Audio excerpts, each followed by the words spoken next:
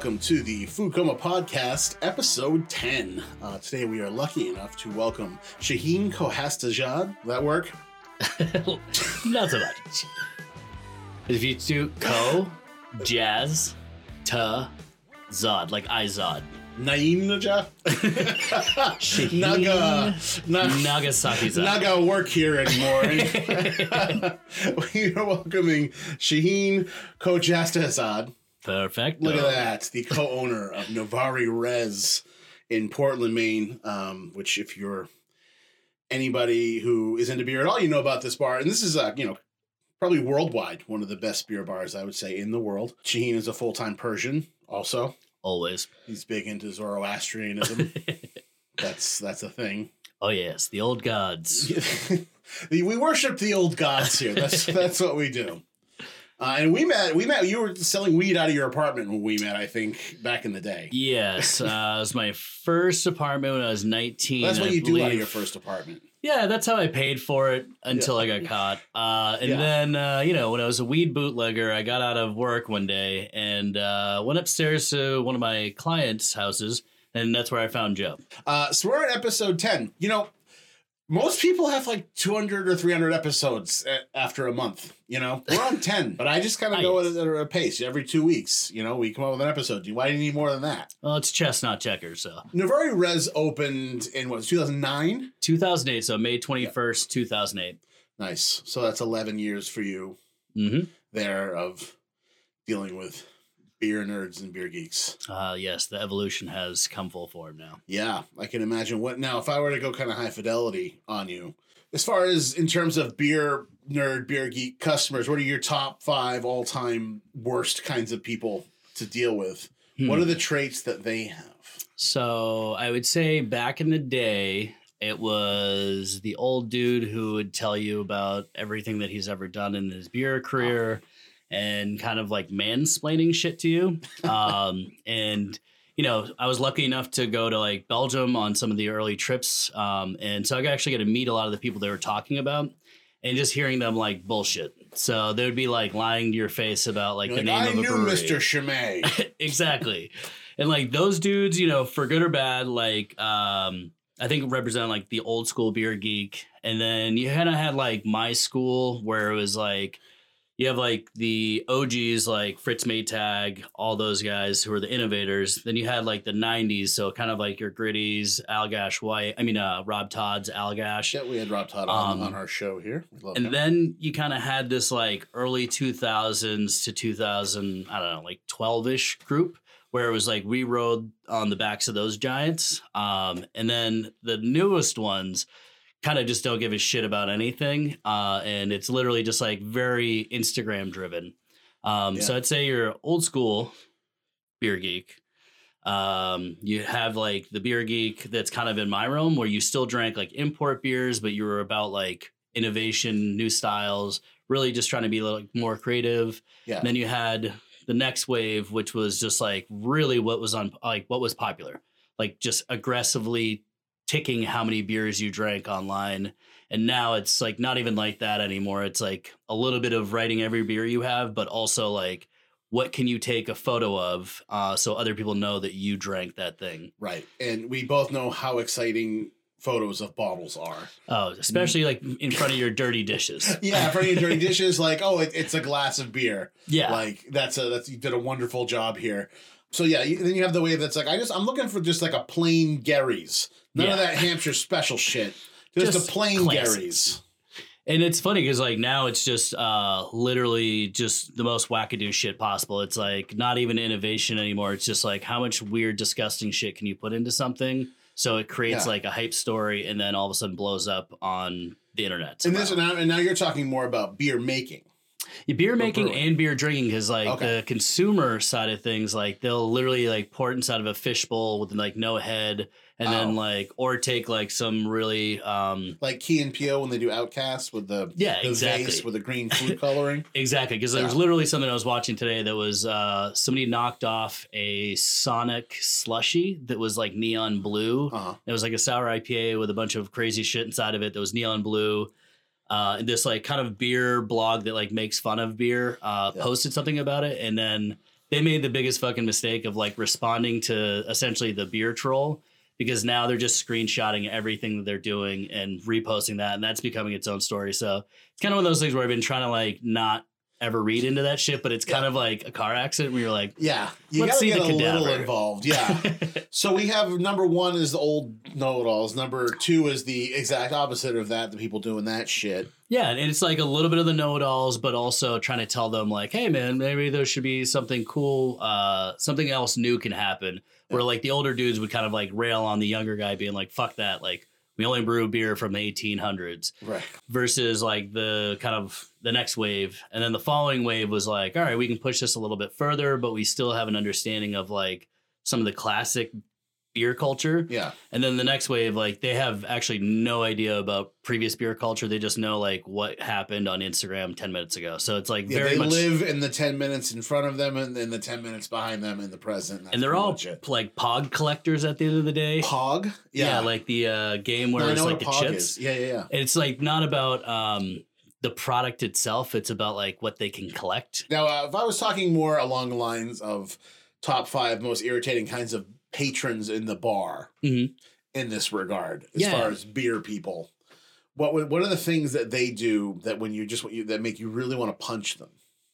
Because it's always like that, like difference. Because then you have the people who straight up just don't give a fuck about what we're doing, and they just show up and like they're like, bro, you don't have Mick Ultra. I'm like, I'm sorry, we don't. But like, let me try to get you a Kolsch. But also, the good news is 200 other places in this town do have Mick Ultra. For sure. Like this till this day kind of happens. And like for me, I've always been like, if I can spark off somebody's like, I don't know, how stoked they are on like good beer, then I've done a good job. But sometimes you just hit a wall where you're like, oh, word, I got nothing for you. Like literally somebody came in and only wanted Coors Light. And I was like, well, I've got Pilsner, I've got Kolsch. And they're like, no, I specifically only drink Coors Light. And how do I know if those beers are cold? Do they have mountains on them that are turned blue? Exactly. I mean, how do I know if that's a cold beer or not? I don't know. That's just why you need to carry Coors Light. So, you know, their tongues can't ever tell them that. They have to have some type of visual signal. Or they have no sense of ready. Feeling in their fingers. You know, they're like, I have to see that mountain is blue, and you know the Coors is good to go. Yeah, and I fucking even told the guy, I was like, dude, like, I just don't think this might be the bar for you, because like, if that is the one thing that you do, I don't have it. And I was like, check out somewhere else. I think it'd be amazing to get some kind of scandal going, like to get a picture of like a whole stack of Coors in the middle of like a Costco or whatever, but like in the store, but with the blue all activated on it. Like a big crazy, like, look at these are all blue, but these are room temperature. Like, what's going on? And the chaos ensues. Yeah, people would be up in arms. They'd have no idea. They'd be like, they wouldn't know whether to check if the mountains are blue or look at the born on date. They'd have no idea what to do before they drank that. Because I feel like, you know, the knuckle dragger who can't tell temperature of liquid by drinking it would have their mind blown, but being like, it's fucking blue. And I want to know my Budweiser's birthday. I want to know when was this Bud Light born? I have to know. I gotta know. I was going to say, like, a homie of mine, I forget what the fuck it is. It's in New Hampshire, like one of the Budweiser factories. I think they have a brewery in New Hampshire. And he came to Navarre for, like, my birthday and was like, I got something super special for you. Like, kind of hyped it up. And then he brought me over a bottle of Budweiser Heavy. And I was like, cool, man. What the fuck is this? I was like, thank you for the Budweiser. But then he, like, showed me. He's like, I actually picked it up at the brewery today. So this is, like... Born today. And I was like... This is fucking insane. Yeah. And, you know. How was it? I mean, gee. It tasted like the freshest Budweiser I've ever had. Yeah, that is like a newborn Clydesdale. That's what that is. We did a staff trip out to Denver, and we went to the Budweiser factory and then the Miller Coors factory. Yep. Honestly, I expected a lot, like, to fucking hate Budweiser a lot more. Once I actually got there, it was like, the dude even said, he's like, you guys are craft beer guys, I know. But, like, let me just really show you what's going on. Yeah, let me show you all the history happening here. You know what else is funny is Bud Heavy. So when I was growing up, the Bud Heavy was always... See, I thought it was like, you know, remember the 16-ounce bottles? Yeah. I thought that was a Bud Heavy, like a pounder can or a pounder bottle. Because it's, like, heavy. Heavy, because it feels heavy. But then when I really thought about it much later on, I'm like, I see. The opposite of light is heavy. Oh, I get it. Which, I don't know if that's a main thing, because I forgot where the fuck we were. It was, actually, in Buffalo. Like, we were at a dive bar, and I was like, I'll have, like, 4 Bud Heavies. And the guy's like, what the fuck are you talking about? I'm like... So they didn't have any pounders, or they didn't have any Bud Heavy? It was just fucking straight up Bud bottles. And this is in Buffalo, New York, so it's very much a Labatt's town. So like I got like the double stink eye. I didn't realize the Canadian reaches over the border there. Oh, yeah. Labatt's is in Canada, though, right? It's not in Buffalo. Okay. And I like Labatt's ice.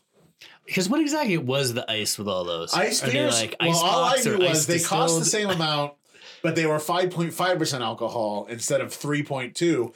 And if it was Bud Light or whatever, had the cool crystallized bottle. Because the one that had little icebergs on the top. Icebergs, yeah, and they didn't have to turn blue. You just knew that shit was cold because you know why? Condensation. Fucking ice. So you could be like, that's a cold ass bottle of ice beer. It was born of ice, and there was Ice House.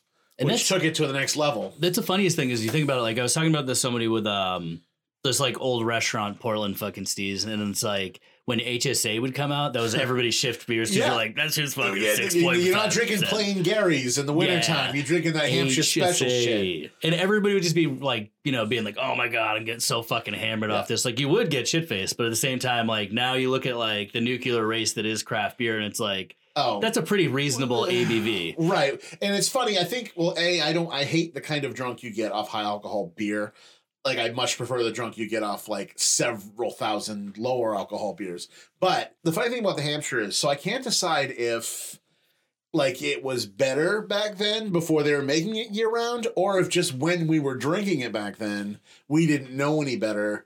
So we thought it was a better beer than it actually was. I mean, there's a lot of corn syrup in that beer, right? Or at least I'm not exactly sure if it's all malt or if they usually like dextrose will be something that kicks up ABV. But I feel like with Gary's, they probably definitely use like, another bag of malt. Because like to get like a little bit higher, you only need a few more bags. Like I feel like once you start getting into like the 9-10% range, that's when you're really starting to add like simple sugar to try to, so you want to kick up alcohol without like making it thick. And like cloyingly sweet, essentially. So what's the deal with the times when you're like 120 minutes, 90 minutes, 60 minutes? So originally back in the day, it was like the whole minutes thing with Dogfish Head is he got an old like electro football table and hooked it up in front of the kettle and then had hops continuously going in for 60 minutes. So I was like vibrating on this like electro football table. That's pretty cool, man. And then it was started with like 60-minute. 90-minute edition and then 120, but it was also 6%, 9%. Right. And the original 120 was 21% alcohol. It's 20% now, right? I think they kicked it back down to 18, a conservative 18. Because it was stronger than the Utopias. I remember that, right? Yeah. So Utopias is the highly, still to this day, I think the highest alcoholic beer that's just through fermentation. I see. There was this kind of like nuclear race between like Brewdog and I think Russian brewery. Well, it would make sense if it was a Russian brewery. Yeah, and I think like Brewdog came out with a beer that was like 36% that was ice distilled. So they just throw it inside of an ice cream machine and like remove water, which is like the ice box method, but like on steroids. Right. And that was Tactical Nuclear Penguin. And then a Russian brewery came along, German brewery came along. I remember this. It was like a black can or something. I remember seeing it was like a black and green label or something, right? Yeah, it was a German brewery, I think. And they did one that was like 40% alcohol. So they made another beer called Sink the Bismarck, which was like 40. And then finally they had like End of the World, which was 52% alcohol. Which, did they get sued by La Fin du Monde? Or? I don't even know. Like they literally took this bottle, shoved it up a squirrel's ass, so the neck of the bottle was coming out of its mouth, and then like dressed it up in a tuxedo and a kilt, and it cost like $1,400. An actual squirrel? Yeah, an actual squirrel. That was dead. Actually dead. Okay. And like that was the thing. They were selling the bottles for like $1,400. I think recently a animal rights activist I hooked like up that with a people brewery are and protesting beat their foie gras, but they're not out there with the squirrel people. Shoving bottles up squirrels' ass. Well, I guess the squirrel's already dead, and squirrels die. That's just part of life. Yeah. I think you're the ultimate jagoff if you buy that beer. Guys, I just remember when that was happening too, and like this is kind of like the craft beer realm that like when Navari first opened, this is what we kind of started like seeing more, where the older brewers were like, dude, what the fuck? Like, you guys are now just like, I think like the advent of social media and the internet really becoming a thing, because you think about it, like Rob Todd. When they came around, it was still like being at a bar, like, a bartender behind the sticks talking to you. Right. And that's how you built your brand. Right. Face-to-face interactions. And then, like, I think 2006-ish. That was Dogfish, 2006, and Rogue, right? Yeah, for sure. Like when we first opened, those were, some of the biggest brewery names, and like Dogfish Head we're still homies with. And I think they're pivoting, but at the same time, like they're, they merged with Sam Adams and they're kind of just trying to find their own lane. Like the whole super highly alcoholic beer thing, I think kind of turns off some people to drink. I mean, if something is randomly high in alcohol, that's fine. I mean, if you're not trying to drink 20 stouts, if it's like an imperial stout that's like 9%, like Old Rasputin or whatever, that's fine. But like, yeah, these little like quads and like quintuple fucking, and people who actually like look at a list and buy something based on ABV. When I was going back, I'm probably not going to finish the list, but as far as bar patrons that I'd want to deck, somebody who's like, what do you get the ABV, man? Like, what's the high gravity? What do you got? I'm like, you know what I got? Nothing for you. Yeah, and it's just one of those things where it's like, Michelob Ultra for you. I do the exact opposite because like I think any professional drinker is like looking at the list being like, I'm in it for the long haul, and I know if I just crush like 5 120s, I'm going to be fucked. Oh, a professional drinker knows what they want anyway. They're not even an issue. Yeah, I just choose off like lower ABV, and depending on like the night, like we're in Belgium, like we'll pretty much just be drinking kind of like steady for 16 hours. So like, if it's around 10 o'clock at night and I've just been like pretty good all night and we're at some weird Belgian dive bar. Yep. I'm definitely going to probably maybe like kick up the notch and start drinking like a quad or a triple and then maybe take a shot of like Geneva. And then all of a sudden we're in the middle of the square drinking strong beers or Jupiler, which is the shitty beer of Belgium, and eating like weird horse meat sandwiches and shit. Oh, yeah, I can get down. See, me, I would more push towards like once I'm there, I'm getting like the tumbler of Jennifer. Yeah. Neat. And I'm just like, whatever. I started just pounding liquor. I can't go with anything that's sweet or heavy at that point. Like I need something just purely alcoholic. Do you remember Weedy who used to work in Navari? Of course. Like we did one big trip and it was like pretty much just the OG staff. And we rolled out to Belgium with I think like 14 people. And we were like hanging out with like some of the world's best brewers all day, just like super chill, kind of like behaving ourselves. Then it's like 10 o'clock at night. I'm sitting there talking to a few Lambic brewers, having a great conversation. And then all of a sudden I see Sammy Poirier like smacking on the window of this bar being like, come outside. And I'm like, what's up? And he's like, we found this Jamaican bar and I feel like you need to come with me right now. And I was like, it was before I like, it was and this is in Belgium? Or? Yeah, this is in Brussels. And I just pretty much kind of like looked at Eric and was like, I'll be right back. And like ran with these guys and you could buy 10 shots of tequila for €10 on a ski, but it wasn't a shot ski. They just handed you the ski. Yeah. And then just drinking like 10% beers in a Jamaican nightclub that wasn't even really Jamaican. Well, they do a baby sham, right? What's the Jamaican thing? It's like isn't it like a Guinnessy drink or something? Oh, I think I know what you're talking about. It's like the foreign export or whatever. Guinness. They got some there. Yeah, I forget what exactly that jam is there, but yeah. Probably shot of Appleton inside. Like high strength. The best Guinness. Place to experience authentic Jamaican culture, definitely Brussels. That's where you gotta find it. That's amazing though. And it was funny. Those brewers came and found us, and they were like, "Man, how the fuck did you guys find this place?" Like the bar owner we were at, he was like, "I'm from this neighborhood, and I've never seen this place before." And we're like, "Really? When Navari parties, we can find it. We sniff this motherfucker out. We need find it. I can definitely say Weedy and Erica will always find the squirrely place for us to go." That's amazing. Actually, I love that. With Navari, I noticed that you guys do a fair amount of traveling, which is cool. And you pick up, I'm sure each time you come back. I mean, it's not like you're really making a lot of beer, but it's like, well, I guess you are with Liquid Riot. But, yeah. It's more like the beer culture and understanding the beer that you already sell. Whenever I hear about this, like, collaborations, I mean, like... Mm-hmm. I'm always like, what do you guys just show up and like you each take turns dumping buckets into a fucking tank and then you go play Fortnite? I mean, what is collaborating entail? So I feel like there's like, there's definitely some like just bullshit marketing ones where like we collaborated and it's like because you were standing next to it while I poured something in, we collaborated now.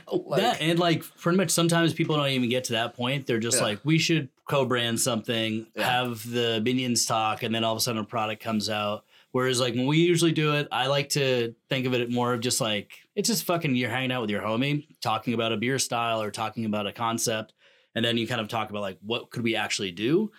And learning a technique from them or they're learning a technique from us, and then just pretty much hanging out. And, like, for me, like, the beer that we just did with Mass Landing, I had been running off 3 hours of sleep, and still showed up at 7 o'clock in the morning to mash in. And they were like, we get it. You guys are bar owners. You guys can show up around like noon. We'll take the photo. And I'm like, no. We're here to actually brew the beer. Yeah. And for me, it's like the big things of coming up with a recipe.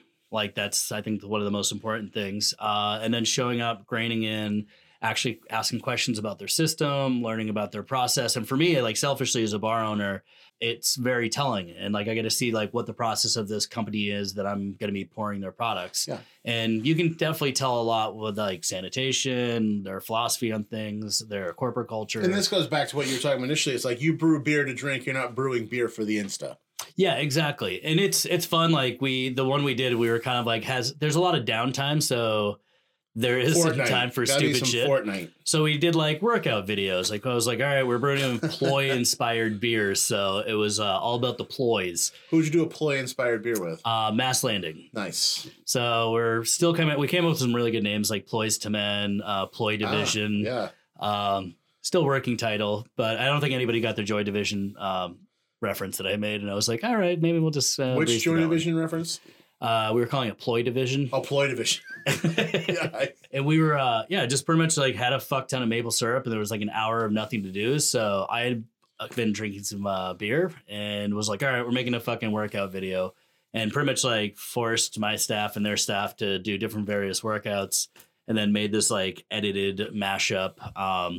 And we did do it for the gram on that one because I was like, I got to somehow advertise this beer. Yeah. But it's mainly for us was like going there, getting to kick it with like Simon, who's just finished his chalice list.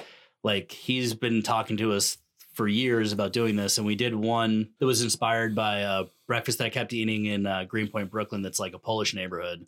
So we made like a Polish style Baltic porter. Okay. And then this is kind of like riffing off that. And I was like, let's fucking do something Maine. So ploys. Yeah. Buckwheat, Then you get more Maine syrup. than ploys, more French Canadian. Yeah, nobody knew what the fuck I was talking Dude, about. ploys are delicious, and you're an asshole if you don't know what we're talking about. If you're from Maine, you get a pass if you aren't.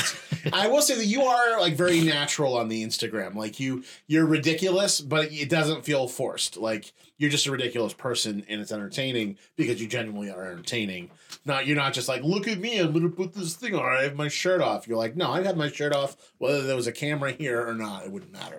Yeah, that's how I know. Real it's shit. kind of like Bane. Like you think the darkness is your ally. I was born in the darkness. You were. The shadow follows you around. And speaking of shadowy events, I think that you were part of Pum Kaka, my pumpkin beer tasting later on. In the last episode with Brian Kevin, because that will air was a good, it's probably past Halloween now.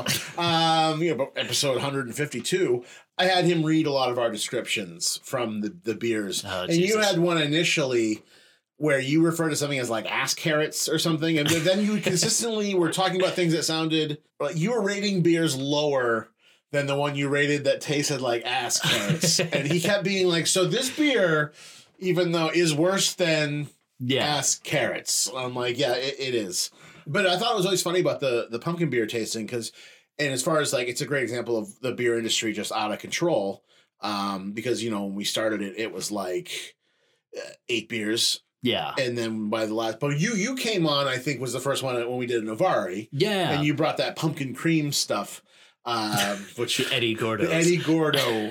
Yeah. Don't forget those ever. And, but then you were there for the Last Supper, which was it was like, 37 pumpkin beers. And everybody and people were always like, I really want to come do the pumpkin beer tasting. And then they'd do it and they'd be like, I hate this. You're like, what did you expect exactly was going to happen to you? So I think it's common knowledge that we don't like pumpkin beer. But the reason I bring it up is that you've gone and created something that even makes my stomach turn with your milk drink crawl. It's like the... I feel like between that and the pumpkin beer tasting, it's like the IBS crawl. I don't know what's going on. Diarrhea will ensue either way. Yeah. I mean, it just sounds very unpleasant on the GI situation. It's not that bad the night of. Yeah, it's always the next day. Why don't you talk about it? So why don't you tell us about it? Why don't you start from the beginning and tell us all about why anybody would get a crew together out who isn't in Clockwork Orange and go about pounding milk. So the milk crawl origin story, I I think it was like 2009 or 2010. We So were it's like just when Pump Caca started. yeah, and it was just one of those things where it's like we went out to Sonny's for brunch, and I usually not a big like Bloody Mary person. I always just drink like White Russians in the morning. Yeah. And I got a White Russian, had one, had two, and everybody's like, dude, you're fucking disgusting. How could you just drink these all morning? And I'm like, have you guys ever actually gotten drunk off any milk? And there's like, what? And I'm like, have you ever gotten drunk off milk? Like, have you ever got milk drunk? Like, babies get milk drunk. Like, have you? And they're like, no. That's and I'm breast like, milk, though, usually, right? well, we might have snuck some in one or two of the milk girls. There's been breast milk has made an appearance? There's been the threat of it. The threat of it, or you just don't want to talk about it? I'll probably leave the person out of it. Okay. But it was... I'd try it. I mean, I don't know. I haven't. I've tried it on 2 occasions. How is it? I've never tried it. I'm always like curious. a tangy raw milk, I would say. Which I think we like. We like yogurt, right? I mean, Yeah. we like tangy, sour stuff. So I feel like it would be a perfectly reasonable thing the conversation, to have. Can you make cheese out of it? Boob Right. cheese has been a big conversation. It's like, yeah, I mean, if you're attracted enough to somebody, yeah. why not start bottling their... Shake it up. Anyway. But So- yeah, the milk crawl. We just pretty much all we did was like, all right, like let's just name every dive bar in Portland. And one of our friends, his girlfriend's like, was like, I got nothing to do. I'll just drive you guys. So we literally went so this all the started way down that Forest Ave. day this began. Yeah, and just we Wow. literally turned it into an epic day where we just went all around the entire city, like Forest Ave, like I think like possibly the Frosty Pint, Samuel's, like Yeah. Will's Corner Pub, like the whole Frosty nine, Pint. like, That was the whole CJ run. Thirsties and all that. Yeah, remember that? But yeah, that just kind of started it. And then I forgot how the fuck it started, but like it was during Portland Beer Week. I had told the story of that, and somebody's like, we should try to recreate it. And I was like, I don't know, it has really nothing to do with beer, but we were trying to find something to do for all the industry people during Beer Week who were just getting burned out by the 5 million events. Well, because it's, I mean, I honestly, I find it difficult to even, I mean, people might give, I don't know how you still say interested in beer at this point. Like, I'm just like, I don't know. Like, it's. I think it's mainly like just digging for more meaning. It's like Westworld. Like there's more layers to the onion, and All right. I'm going crazy trying to find the center of it. Oh, how close are you? Getting close. Okay. Getting Back to the milk. So we were like, let's do something for just industry people. Cause I think the year before we all just kept meeting up at Bonfire or I forgot where it was, but we all kept Bonfire meeting wasn't somewhere. around yet. That was like 2014, I feel like, wasn't it? Well, this has been going for the milk crawl. I think we're on our 5th or 6th milk crawl during Beer Week. It was whenever it started. Because as it Portland wasn't during Week. Beer Week that it started. It started at the brunch at Sonny's. Yeah. It started at the brunch Yeah, and Sonny's, and then it pretty much like when it started as its form that it is now.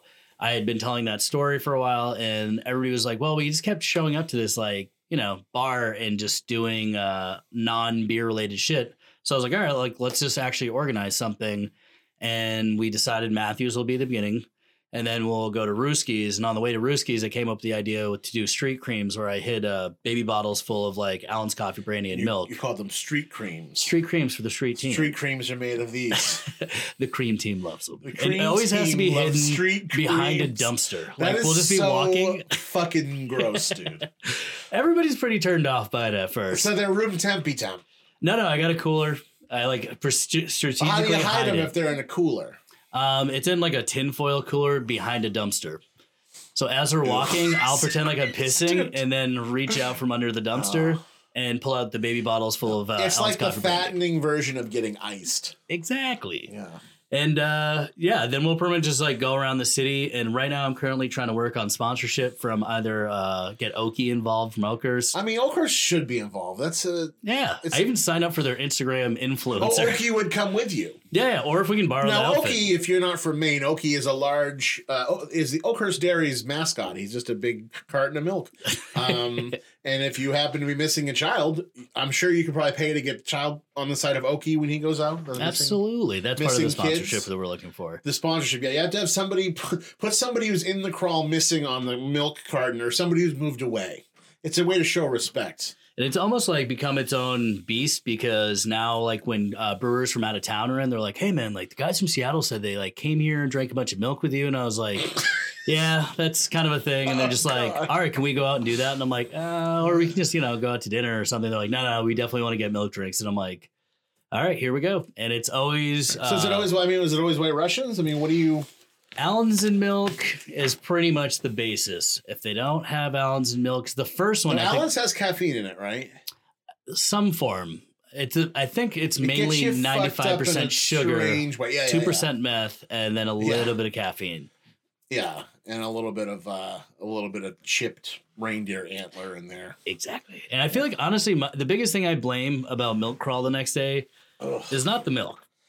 Milk's not your enemy. Not the toast. It's the sugar. Yeah. I feel like the amount of sugar that you consume is really the thing that starts off the headache. Well, that's what it was funny working in a liquor store. I used to be the wine buyer at Downing's Beverage on Commercial Street. There's a lot of stories there. But the worst is when you get, a lot of the sort of the fishermen or whoever, because the homeless people didn't really drink Allen's. The homeless people would go more with like the Magnum of, or not Magnum, the handle, excuse me, not Magnum, the handle of Orloff or whatever. Like, Allen's isn't really getting you. But the fishermen love Allen's because you wake up and that's like a thing. But Jesus, they come in and you could smell them from so far away, like Allen's on their breath in a liquor store. Yeah. From like the minute they walk through the door, you're like, Jesus, like that stuff. I can't imagine the hangover of drinking enough Allen's that you literally are emanating this aroma. This sweet, sweet sugar booze. Allen's coffee brandy is what we're discussing here. I mean, only people from Maine, give a shit. Actually, Massachusetts. It's made in Massachusetts. Massachusetts, but nobody in Massachusetts really fucks it, really. Right. Everybody else likes Kahlua, but we like our Allen's here. That's the thing about fucking Allen's and milk. When you really see how they're making it, it's 16-ounce shakers packed with ice to the brim with Allen's, and then splash of cream. And like towards the end of the night, using milk. A mixture of either. Like half usually some places will use half and half. Some places will use generally whole milk, but it's like literally barely an ounce at the top. So you're getting a pint glass of Allen's on the rocks. Yeah, it's usually that's like a Black $5. Russian almost. More. Yeah. Now, do they make Black Russians with Allen's? That's just adding vodka to it, right? I think so. I usually just stick to the classics. I'll go heavy Allen's, but like even the first time, I think we ended at Eventide, and it was like right when Eventide opened up, and I was like, "Hey man, can I get a White Russian?" And he's like, "Dude, we're not making that here." And I'm like, I know you have cream somewhere out back. And then they didn't have anything to really make that. So we just started being like, grab Saint Germain, grab this. And then pretty much made our own milk cocktail. And that was the way that we ended it. Because I remember when we got to Navarre, one of my homies, Jeff, he was like, I'm done. I'm just drinking beer. And I'm like, you can't go back now. I'm like, you know how much milk is in your stomach? Like, you got to continue. And you're going to curdle everything. Have you ever seen a cement mixer? You're going to turn your stomach into a cement mixer. Yeah. I ended up taking Fernet and trying to mix it with milk. And I think Johnny Altoff was there. And I was like, vile. This is a bad idea. We should probably leave that. I want to barf just thinking about the combination of Fernet and milk right now. That's disgusting. I know how much you love Fernet. I was doing a bit of a deep dive on your Instagram to find, because I was sort of researching more of the milk crawl the previous years, because I've been following it the last couple of years.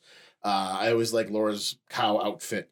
That was last year with the udder on it and everything. Oh, yeah, she's one of the milk maidens. It's pretty delightful. I enjoy that. But in the process, I came across you have the take it to the showroom. They will fix your car, 240 Warren Avenue. And you know what?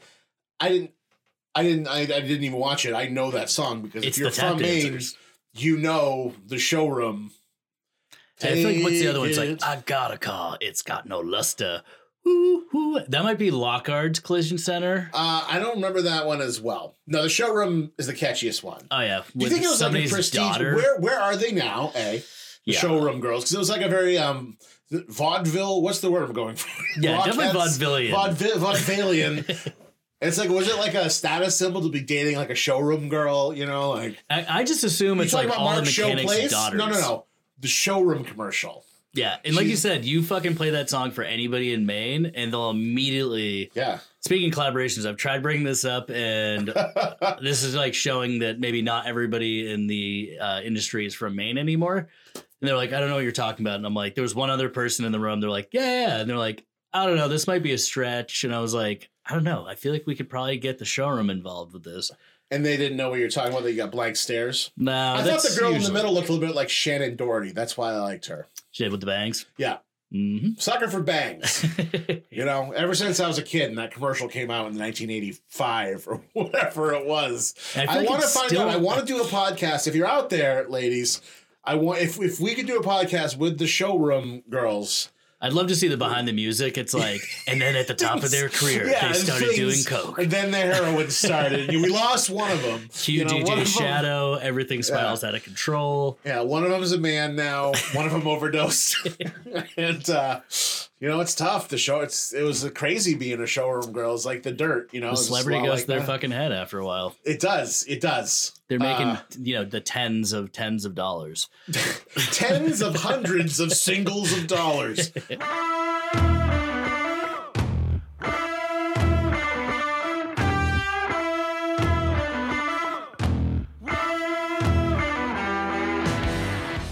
If you're a regular listener to the show, you know that I regularly don't shut up about how much I love Tourmaline spring water. And actually today we have their second label, which is the Summit Spring Raw Water. It's actually the exact same thing. It's just two different marketing things for people who like different kinds of labels. It's the exact same water. The water is brilliant. It comes directly from the spring. It's not filtered. It's not tampered with in any way. It goes straight into the bottle. We're going to discuss your water tasting later, but I mean, it doesn't get any. It's the kind of water that will take people who are just like, bottled water is water, and they try this and they're like, actually, that's really fucking good water. Also, they have a second product, the Amethyst Elixir CBD drops. More than welcome to have some of those too. Oh yeah. Anything you put them in, they makes it taste like delicious marijuana water. They are 100% water soluble, so they really hit the bloodstream faster. And yeah, they can make your raw water taste like weed. Yeah, the CBD thing, it's funny. It's like, it's everywhere now. Like, I didn't even realize because it's not really my whole jam personally. Yeah. But it's like every place. You go to like a Starbucks and they have like CBD drinks now. It's like everybody has it, but it's not Amethyst Elixir. This is the real deal. This is the, it's not that crunchy herbal rave bullshit, you know? All the distributors keep being like, we got to get a CBD. We got to get a CBD. I'm like, no, you don't, though. What are you talking about? The thing is, you don't have to get one of those. But, and the third company, as I usually discuss, we don't have any in the studio today, but the Living Nuts, the S's or Z's, or the S's is Z, Living Nuts, Newts. They are organic nuts that are sprouted rather than roasted over a 2-day process. Giving them a really nice texture and retaining a lot of the nutritional value of the nuts. They come in a lot of delicious flavors. I can recommend the Tahitian vanilla is delightful. Cashew? Tahitian vanilla, I believe, is almonds. I'm not exactly sure. Also, if you are living in Portland, it's no surprise that we have really, really great coffee roasters here. Now, the one that sort of, for me, when I really started getting into coffee, I mean, I could always tell the difference. It was like, there was diner coffee, or there was like Coffee by Design, or like, then you go like the Green Mountain, like the flavor, like when, what I'm saying, like the 90s and the early aughts, you didn't really, like Starbucks was the first one. I was like, this tastes like burnt cardboard. Like, okay, I guess that's what we're going to do. But Speckled Axe, you can find their shop at 567 Congress Street in Portland. That's the original. Actually, it was Matt's Coffee originally. He didn't have a shop. He was doing mostly wholesale and in stores. But their coffee has like there's just so many like funky, interesting characteristics to it. It's almost like, it's really reminds me of wine almost. Yeah. Really interesting single origin stuff. They're opening a second location on Thames Street in this winter coming up.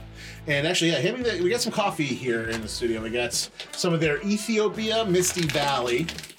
And the other one is the Guatemala Valenton. And if you get, put your face in this.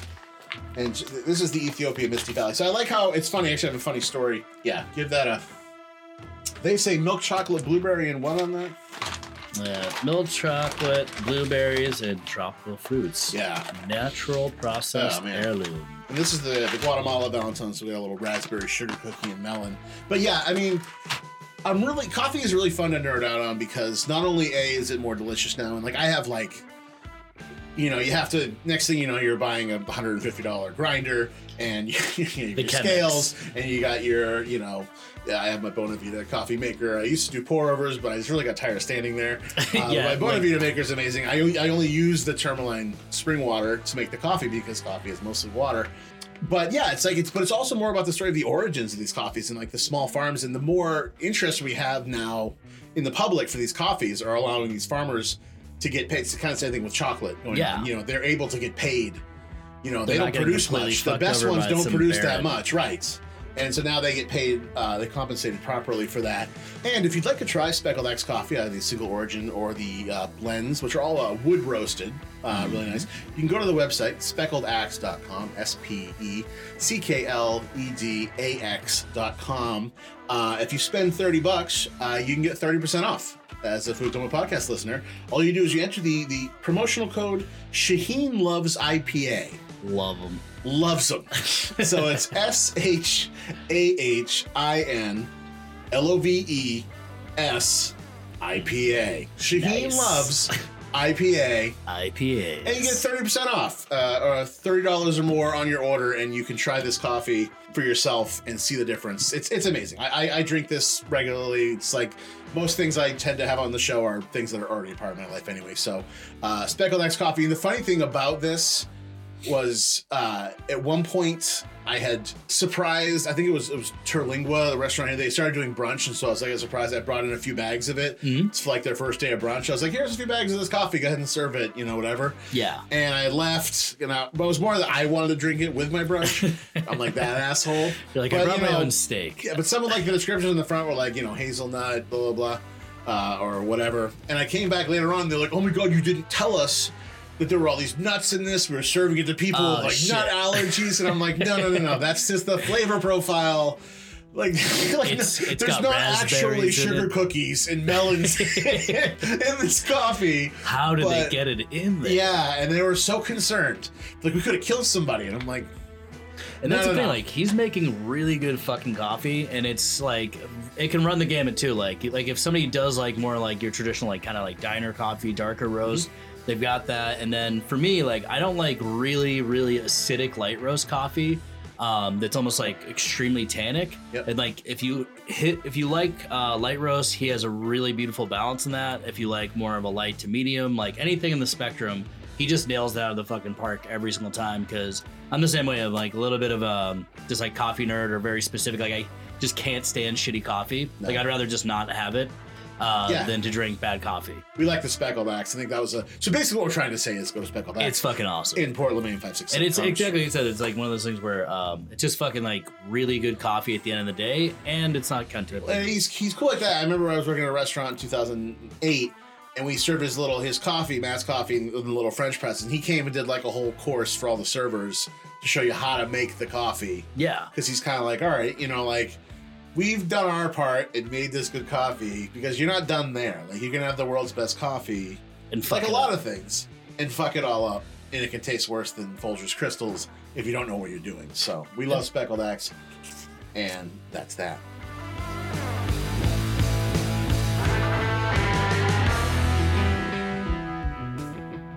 And we are back with Shahin Khojastehzad. Perfecto. Look at that. I've just been holding back the whole time. I knew what I was doing. I can read. You speak Farsi perfectly. Yeah. Thank you. You know, it's funny. Usually at this point, we bring up McDonald's for whatever reason on all of them. But I think we can, because we just got done talking about coffee, we can just leave it at the coffee sucks at McDonald's and move on. Or so I think moving from Iran, that was like the one familiar thing that my parents knew about America was McDonald's. So like as a kid, I was very much ingrained in my love of McDonald's. Like to this day, to default, like I eat. I'm trying not to do it anymore, but like, you know, you get out of work, I'm driving down St. John Street to go to my apartment. There's a 24 hours McDonald's. I know that McDonald's. Is it back even like when you and I first met? Yeah. And you were living back in my marijuana bootleg days. Yes. Bootleg. I would literally have people show up and they'd be like, "Hey man, I'm gonna head over." That was during marijuana prohibition. Yeah, so I was like not the Al Capone, I guess. Al Capone. You were more like the Steve Buscemi from exactly. Boardwalk Empire. Yeah. And I would just literally be like, all right, here's the deal. I'm like, stop by McDonald's. I need like 220 pieces and a Big Mac. C-Nugs. You gotta get the C-Nugs. Love them. And then I would just take that out of their how much money they owed me, or I'd just do it on trade. I'd be like, all right, cool, like a gram for this much seems about right. The only power McDonald's eating I've ever done is, and it's something I think it's tradition, is like when you're on the road in high school and the football team. Yeah. Like the lineman, as an offensive tackle. Like when you stop at McDonald's on the bus, it's the greatest thing ever after a game. Obviously not before the game. After the game, if you've won, you don't want to eat McDonald's in shame. The linemen usually sit at one table together, and it becomes like a thing. Who the fuck's gonna smash? It's like things? Everybody puts a pyramid of burgers in front of them, and I didn't even really want to, but I'm like, if you're gonna twist my arm, I guess I'll do this. I guess that's the only time I've ever really. I think it's a good move not eating them on the bus because I think it was one of the first Navari Christmas parties or something. No, second one. We went down to the Armsby Abbey and Dive Bar in Worcester, and Julia was pregnant, so she wasn't drinking. We roll down there, have an awesome party, and then on the way back, it's a blizzard coming back from Worcester, and I convinced the bus driver to stop at a McDonald's so I can get us food. Yeah, he pulls over at a McDonald's. They wouldn't allow us in because we're in a bus in the middle of a blizzard because the drive-through. Yeah, and they don't fucking drive through in a bus. And then I remember getting out of the bus and being get out of the bus, waving my Christmas bonus, being like, "Come on, man! I just need 50." Oh, that's right. This Big is you Macs. as a grown-up at Novari. I forgot. This isn't you in high school. We couldn't get any there, and he was like, "I know of another one," and I'm like, "We're fucking going." All right. And Julia at this point just giving me daggers, being like, "We're not going there." And you're like, "Yes, we are. We already took the exit. We're already done. We're here. We're going. We're practically there." Already. Same situation happened, and I literally put down $200 and was like, "Give me 25 hamburgers or Big Macs, and then whatever's left over is yours." And they came through with it and gave us a disgusting amount of Big Macs. And then I just remember eating it on the bus, and for the first 5 minutes, everybody was jovial, cheering, and then the next 2 hours to 3 hours, it just smelled like onions and farts. Yeah, it's gross. Julie, being a pregnant woman, was just staring at me the whole time like, "I'm going to fucking kill you. I'm going to murder your face." I remember one time on a bus, it wasn't on the bus, but it was in 2010, somehow I agreed to go to see AC/DC at Gillette, and we had a party bus. It was it seemed like a great idea. I don't really like AC/DC. I like their old stuff. Yeah. But to me, it's the most overplayed music I think even more than the Rolling Stones. When I hear AC/DC, I practically go to sleep. If I hear For Those About to Rock or God forbid, You Shook Me All Night Long, I literally start snoring wherever I am. Anyway, we're going to AC/DC for whatever reason, and we drink the whole way down. I remember I had a bag full of Rumpleman's Nips, and we get into the stadium, and we were late to the show. And there was an opening act. I don't know whatever happened, but at halftime at Gillette, they shut off alcohol sales. What? Yeah, so we were there, and I'm like, okay, this sucks. And you start to get hungover because you can't smuggle booze into the freaking stadium. Yeah. And so I remember there was a McDonald's, so I went and I was like, I'm gonna have a bunch of McDonald's, and I've never felt worse in my life. I went back to the bus, and I actually tried to start drinking again, and I couldn't. I was like, I just feel so terrible right now. I left way before the show ended. I was like, I don't even care about any of this. I just want to go sit down somewhere quiet.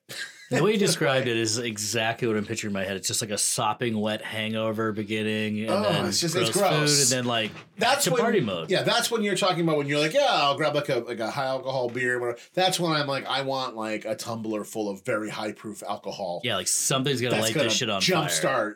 Exactly, and I want the food put away. It's like when you bust out the blow. Yeah, the food gets put away. Get that food out of my fucking face. No more food. The food goes away. It's time to drink. When the chowder powder is out. Chowder powder. Oh, it's funny. I think going back to old people in food. Today I went for lunch to the Muddy Rudder in Yarmouth. And I got it's one place I've been going for a long time, and it's right near it's near the studio. So we the crew and I go there sometimes. So I treat them to whatever. And we go for I always get the clam chowder. It's good. Although they changed it. I don't know what's up with it. But they used to do the Rudy rolls, the warm Parker House Rudy roll things, which are delicious. Whatever, man. Yeah, I want crackers, hand rolls. I don't give a shit. Yeah, hell yeah. Today they're like, yeah, we don't do the rolls anymore. And I was like, what? And they're like, yeah, for about a couple months now. And you can tell the server, she was on the way out, if you want to let the manager know that you don't like that, because old people have been merciless with this person. Oh, yeah. Every day they come in, because it's old people that go there at lunchtime. And they're like, what? I've been coming here for 40 years. When they perceive the value going away, if you don't get, I don't think rolls were even an option to pay for. They just got rid of the bread and butter.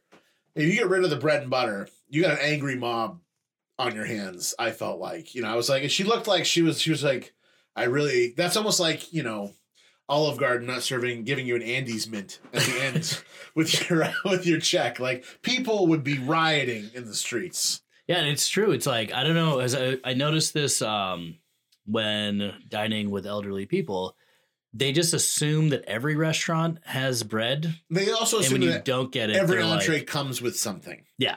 That there's a salad and a choice of sides. A little packet of butter that you and then every restaurant has ranch. And you know what? That's fine. Yeah. They've been set in their ways. And also, you want to be like the restaurant owner, like, was it worth it? Yeah. Was it really worth it to fucking get rid of these rolls that cost you what, like 2 cents a piece? Yeah, U.S. Foods sells them literally by the fucking ton. The bushel. You can get them all day. Yeah. And they just don't go bad. So I can't imagine there's like any people food were waste. asking for more rolls. They were just filling up on rolls. Well, who cares? Like, for every person that's filling up on rolls, there's 20 people who are not filling up on rolls. Yeah. And are spending money, even if it's the old person special, at lunch in your restaurant.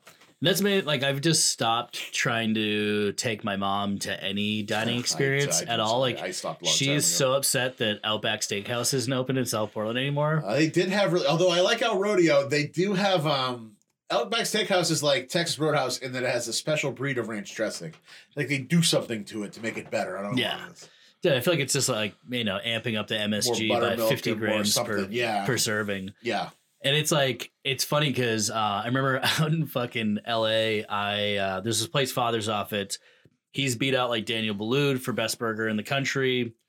It is a little bit cunty because like it's like Maytag blue cheese, really good bun they do, really good specific grind, no ketchup. You can't substitute anything. And it's a really good fucking burger. And I made the mistake of bringing my family there. Yeah, don't do that. And there was like a wait to get in. There was no table service. It was counter service. My sister, who hates like anything raw, she was like, I'll have this well done with ketchup and blah, blah, blah. And the American cheese are like, so here at Father's office, we don't do this. You learned. You don't do it because then the whole time your like hair is literally standing up in the back of your neck. You're so uncomfortable. You don't even enjoy your own food. Yeah. Like my sister doesn't eat seafood, even though if she's eating like an egg roll or something, she's finished it practically, then finds out there was shrimp in there and it's like a fucking travesty. And exactly. Anybody, you just realize that it's easier to let them choose where to go. Yeah, we went to Sizzler just that the point, next you're like, night. I'm done recommending anything. And there are certain places like Palace Diner where I'm like, we can't go here because if you don't like it, I'm going to have a real problem with you. Exactly. It's just going to lead to I feel like family arguments most of the time now are just food-based.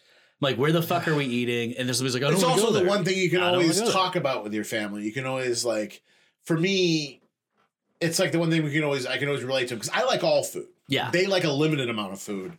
Luckily, I like everything and I can talk about anything. Yeah, because I can always fuck with everything. And I think my family likes to go to chains.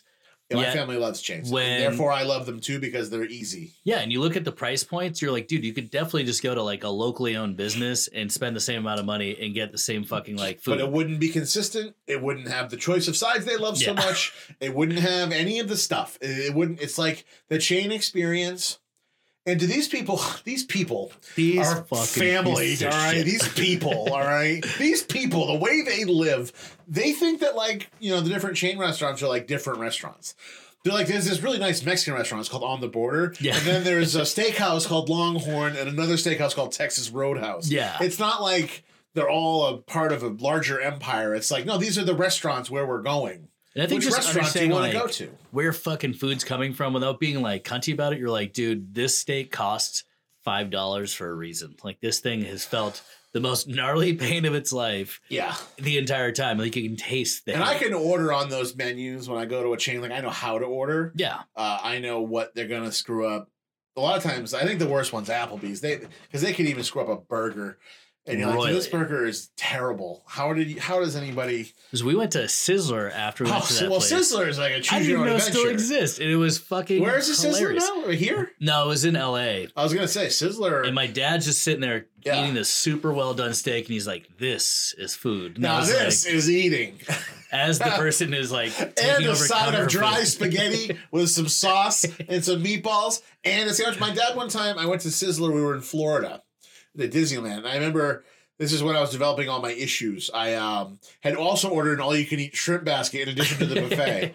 And he's like, you're going to turn to a goddamn balloon and float away. And I was also like, I don't feel like the more food I eat is going to make me more buoyant to float away. Yeah. I feel like I'm becoming more bound, earthbound with the more I eat. So I'll have another basket of shrimp if I can get one of those. And also I'll be at the buffet getting more spaghetti and a steak and a taco. Dude, and I've been craving prime rib, like old slutty prime rib. Good prime rib. I've heard that Old Port Tavern does good prime rib. I've never been, but I'm told. And that's the kind of thing where you're like, it kind of has to be. Because I've tried going to DeMillo's 3 times when they do their fucking prime rib thing. Yeah. And I don't know if they just keep like one order of it on deck, but like I've gone there with like Emily and everybody. It's gone every single time. Yeah, and I'm like, or you I need get to go well to done the early part. bird special. Like I've gotten there like 5 o'clock and they're like sold out. When I want roast beef, I just go to Massachusetts and get a sandwich. I get the super beef someplace and that satisfies like that rare beef craving and like 6 inches of it. Horseradish sauce. Horsey sauce is delightful. Slutty, like just old school. And when I make a prime rib, I get the nice crust on the outside. Oh. So like raw, and then not raw, very rare horseradish, but then like that nice crispy ring. Because I gotta say, the House of Prime Rib in San Francisco, still to this day is like my pinnacle. Because I tried doing that with my family last time. Was talking about that when he was on the food coma thing. He's like, how's prime rib? He's like, some people got on me like, it's not the best place to get prime rib, and he's just like, fuck off, dude. It's like they have like a $30,000 prime rib cart. And I just remember being like, dude anytime you go to a spot where an 80-year-old man is serving you who's worked there for 70 years since he was like 10, that's when you know it's good. Like, I don't know. I've just been, like I said, I've just been like craving it and I haven't found it anywhere. So I'm like trying to organize another crawl, I guess you'd call it. Yeah. What was it? The Fall Main Mall Bar Crawl, where we just only go to mall related restaurants. Yeah. I really want to do Old Country Buffet. Like there is one gang out there. Of people. No, it's not Old Country. It's like it's a weird, different one. Something buffet. It's like country kitchen buffet. It's not an Old Country buffet. I think it's Country Kitchen possibly. Yeah, and it's like doesn't have an entrance except for the outside, which weird. Only makes it more suspicious. Yeah, because I just remember like fondly as a kid. I think there was the grill at the mall. Yeah, that was in the middle. You could smoke butts there, and the good old. I remember like literally getting picked up at the smoking pits of the mall. My dad would be like, in the middle? Yeah. Come back in like 4 hours. I'll be in the smoking pit. So we would get there and he would just be sitting, like he wouldn't even be there. We'd just be like kids by ourselves, like 7 years old, hanging out in the smoking pit. Yeah. Then my dad would show up because his friend owned the Calabash. Yeah. Owned by a Persian. Yeah. I worked for him. Oh, for real? I worked in the Habana room on 4th Street when I was in high school with him and Renee. And then every now and then I'd go out to the Calabash and make sandwiches. And that's when the old people taught me about how to play scratch tickets. When they have it available, it is some of the best Persian food in made. At the Calabash? He has like a grilled flatbread, and it's usually like pizza, back burgers. It was 1997 when I worked for him. Yeah. And you weren't going to sell Persian food in 1997. Oh, no, it's kind of like a secret menu item. I mean, I used to go to your mom's salon, Shanaz. Heather used to cut my hair. I mean, your family and I, it's so funny. Apparently we... Intertwining. Yeah, you'd think I'd be able to pronounce your last name better, but... And it's one of those things where it's like, I've brought people there because I'm like, I'm just fucking craving like kebab and flatbread and grilled onion. I'll go with you. And you can still smoke butts inside. And I think he was explaining that their food and alcohol costs, sales have to be less than tobacco for people to be able to smoke in there.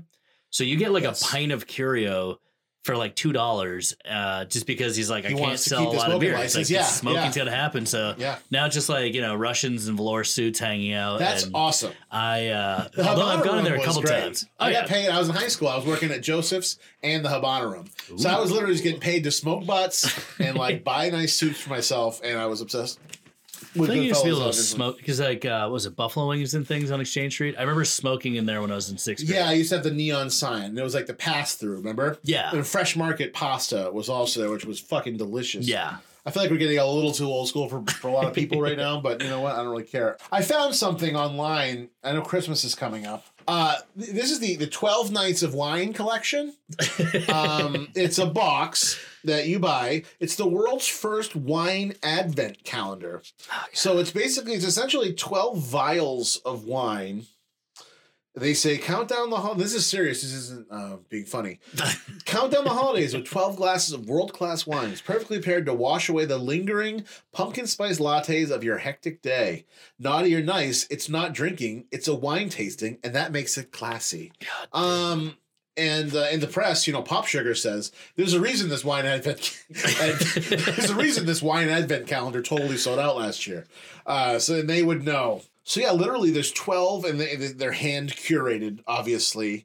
Bold reds built for fireplace chats and wool blankets. Rich whites as refreshing as a mad dash through the snow. Because usually, I'm assuming this is just Cabernet and Chardonnay in many different incarnations. I feel like somebody murdered themselves after writing that ad Yeah, copy. this is the naughty box, they call it. So there's naughty, and that's like the red box. So there's these vials. And there's like, if you're going to feed each other peaches or nectarines with a pit in there. If you're going to choke on the pit, if you're lucky, you don't have to drink the wine then. Do you get these presents? Because I get all these like beer-related presents. I used to get the wine enthusiast catalog presents, but I don't get those anymore. Luckily, I put the kibosh on that. I'm like, don't get me wine stuff. I have enough wine charms for the glasses. I'm all set. I'm not using any of them. It's easy. Relish your naughtiness with wines from coveted areas such as Barolo, Burgundy, and Rioja. I mean, oh Jesus! And so it shows this, and it's like, look at these like shitbag cheeseball wine glasses they've got. And this I feel like you could like interchange wine with Fleshlight, and this would be the same exact ad copy. I will take Fleshlight over this any day of the week. Bustle says, as far as more press, Bustle says, I challenge anyone to question the magic of Christmas now that this wine advent calendar from Vinebox exists in this known universe. But then the thing is, so there's the naughty box, but if you delve deeper into the offerings, is the nice box too. See, it's white.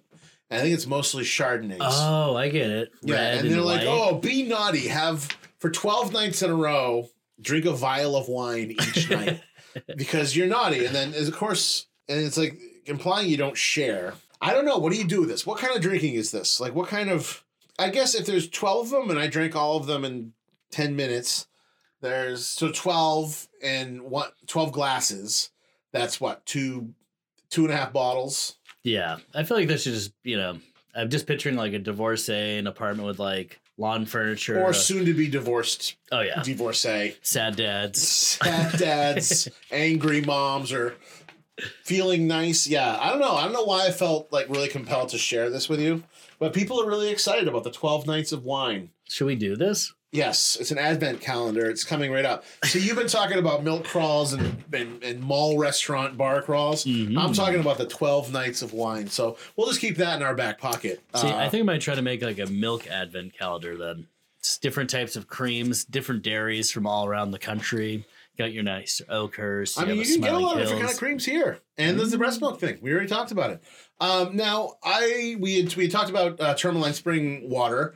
But you actually got to do a tasting with one of my personal, hero, but somebody I admire very much, Martin Rees. I actually interviewed him for Vice back in 2013 about he's actually the only water sommelier in the country, and it's a real certification in Germany. It's like Mineralwasser sommelier. Yeah, and he's like the nicest guy. He's great. Super nice. He works at the restaurants like the Shark and something. What's the restaurant called? Yeah, because he was at Patina when I was there. When I went out there in LA, and now he's with this like boutique hotel bar. I forgot what the hell the name of it is. But yeah, it's the guy is super knowledgeable because like when I first heard that, I was like, water tasting. This is the fucking cuntiest thing I've ever heard in my life. That's what I thought too. And it was like I was listening to your Mom's House podcast, and they always go back and forth like who drinks more water, who's the water champ.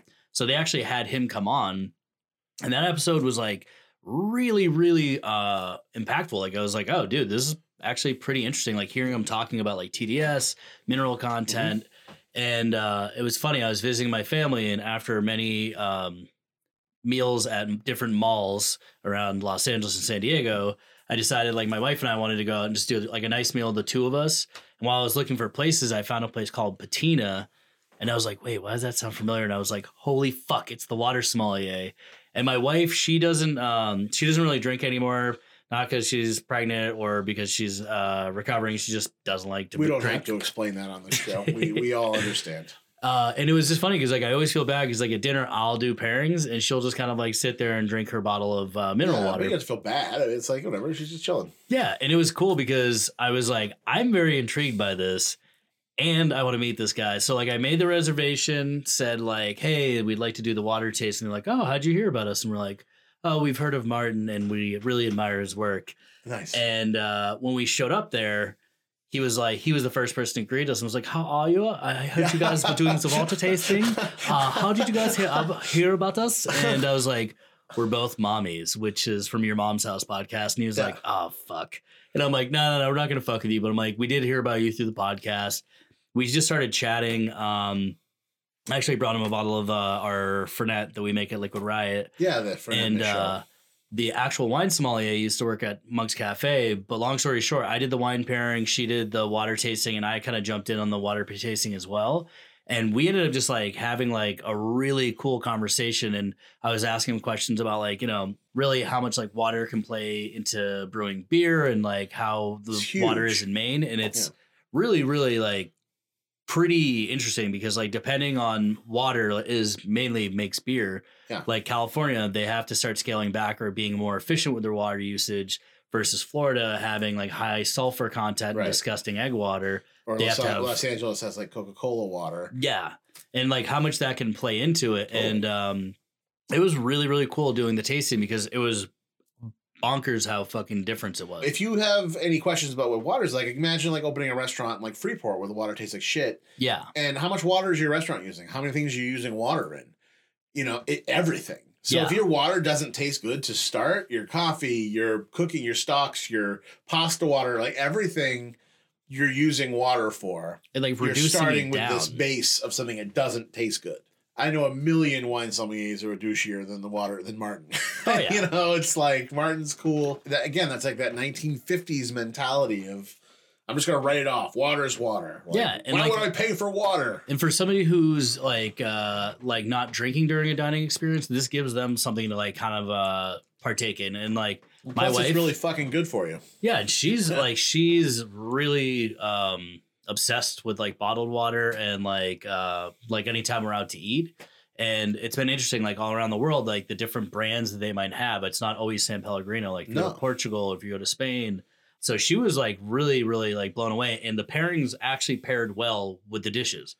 Like having super, super, like Vichy Catalan is fucking super salty. Like I personally don't like it because it tastes like sweat. But she was like, had that paired with some type of vegetable dish. And she was like, dude, this is like really good together. And I think I had it paired with, I think it was like with steak. Like a really, really nice piece of like Wagyu beef. Yeah. And it was just like made shit pop. Yeah. Like I didn't like the water by itself, but with the food, it was amazing. Yeah. Same as wine. Like a really terroir driven like tannic wine is not going to taste great on its own. But if you have it with like a nice fatty ribeye, you're like, oh, I get it now. And it opens right up. Water's the same way. I don't know. I don't get why people just wrote it off. Yeah. And, but you know what? We spread the gospel. That's what we do. And we're just finishing up here. We're just coffee sniffing at this point. Sniffing beans. We're wrapping it up. I want to thank Shahin for being a part of this today, man. Thanks for coming out. Thank you so much, dude. This is a fucking awesome podcast, and it's good to hear somebody from Maine talking about Maine food. You know, or talking about things that aren't from Maine, like water that comes from icebergs that melt. We want to thank our sponsors, of course, Tourmaline Spring Water, Amethyst Elixir, Living Nuts with a Z. Also, Speckled Axe Coffee. You can find it at 567 Congress Street in Portland. Check them out at speckledaxe.com. That's SPECKLEDAX.com. And if you want to try their coffee and you spend over $30, you can get a 30% discount using our promo code from the Food Coma podcast, which is Shahin Loves IPA, because that's what he does. SHAHINLOVES IPA. Get yourself some delicious coffee. The Food Coma podcast signing off.